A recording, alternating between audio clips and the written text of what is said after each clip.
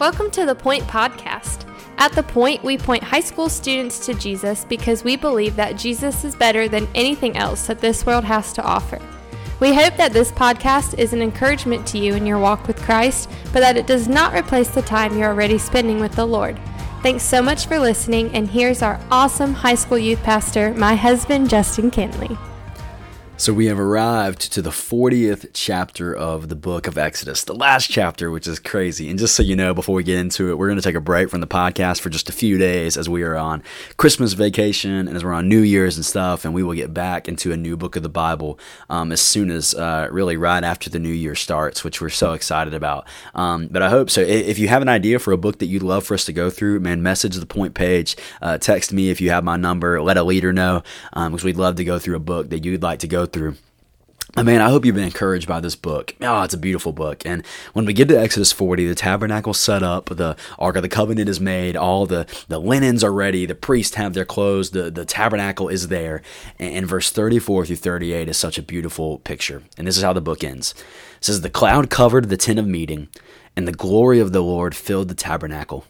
And Moses was unable to enter the tent of meeting because the cloud rested on it, and the glory of the Lord filled the tabernacle. And the Israelites set out whenever the cloud was taken up from the tabernacle throughout all the stages of their journey. And if the cloud was not taken up, they did not set out until the day it was taken up. For the cloud of the Lord was over the tabernacle by day, and there was a fire inside the cloud by night, visible to the entire house of Israel throughout all the stages of their journey." Man, what a beautiful picture where God is with his people. I mean, that's what's happening here. God's presence is with his people. When the cloud was there, they said, okay, we're staying here. If the cloud was up and lifted and moved, okay, God is leading us somewhere else. But all throughout the time, God's presence is with his people. In so many ways, this is a recreation of Genesis 1 and 2, isn't it? Where God desires to be with man and man be with God in this harmony, in this unity, in this relationship together. And that is what finally happens. God has saved his people out of bondage. He's redeemed them. He's created a people for himself, and now his presence resides with his people. Oh, what a beautiful book, man. What a beautiful book. And I hope as we kind of, because what we've done, we've walked through every chapter, but as we survey the book as a whole, right? The people were in bondage. God delivers his people with a mighty hand. He splits the Red Sea for them, destroying their enemies behind them. He says, okay, I'm the Lord who brought you out of the land of Egypt. Here's how you are to live as my people, and here's what you are to set up as my God, right? As I'm your God, here's what you're to set up so that my presence can reside with you. And even though you're going to worship a golden calf, man, I'm going to be tempted to maybe, turn away from you, but my love is so strong for you. My compassion is so great for you that I'm going to be faithful to you. And then to have it end in this way where the tabernacle is set up, man, what a beautiful picture of the gospel. Man, I would argue, I think Exodus as a book of a whole, for a book as a whole, Exodus gives us a better picture of the gospel than arguably any other book of the Bible. That we were once in bondage, we were once enslaved, yet God has redeemed us.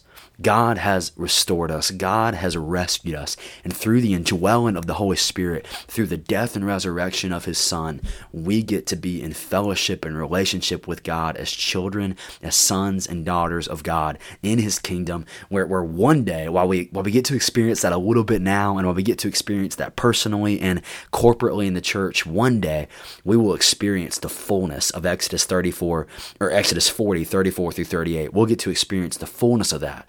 When Jesus comes and Jesus makes all things new. And there's no need for the tabernacle anymore because we will be perfectly in the presence of God. There's no need for the sun, for the glory of the Lord will be its light. And we get to experience that in its fullness. Man, I don't know if there's a better picture of the gospel than Exodus 1 through 40, than the book of Exodus. I just don't know if there is. And man, what an incredible picture here as God resides with his people. His presence falls on the tabernacle, and when he moves, the people move, and when he stays, the people stays, and it is the people of God dwelling with the presence of God. What a beautiful, beautiful, beautiful picture. So man, I hope Exodus has encouraged you. It has surely encouraged me. And I love how we see the gospel in Exodus. I think it's so amazing, and it just blesses my heart just to think about how we see a picture of it here, and we're going to see the fullness of it one day down the road. And man, I just love it. And so, man, I love you. Thank you for listening in. We're going to take a small break through Christmas, but man, if you have a suggestion for a book to go through, please let us know, because we want to do that. And man, I love you, and I'm praying for you as you continue to dive in God's Word. Don't let the stop of this podcast be a reason you don't get into God's Word. And we want you to continue diving in. The grass withers and the flowers fall, but the word of the Lord endures forever. So get in the Word tomorrow, get in it the next day, and man, we can't wait to continue helping you do that as we continue to walk through different books of the Bible together. Thanks so much for listening. The Point is a ministry of First Baptist Church Indian Trail for high school students. We offer life groups every Sunday morning at 8, 9:30, and 11 o'clock, and we meet on Wednesday nights at 6:15. For more information, you can go to our church's website at fbcit.org.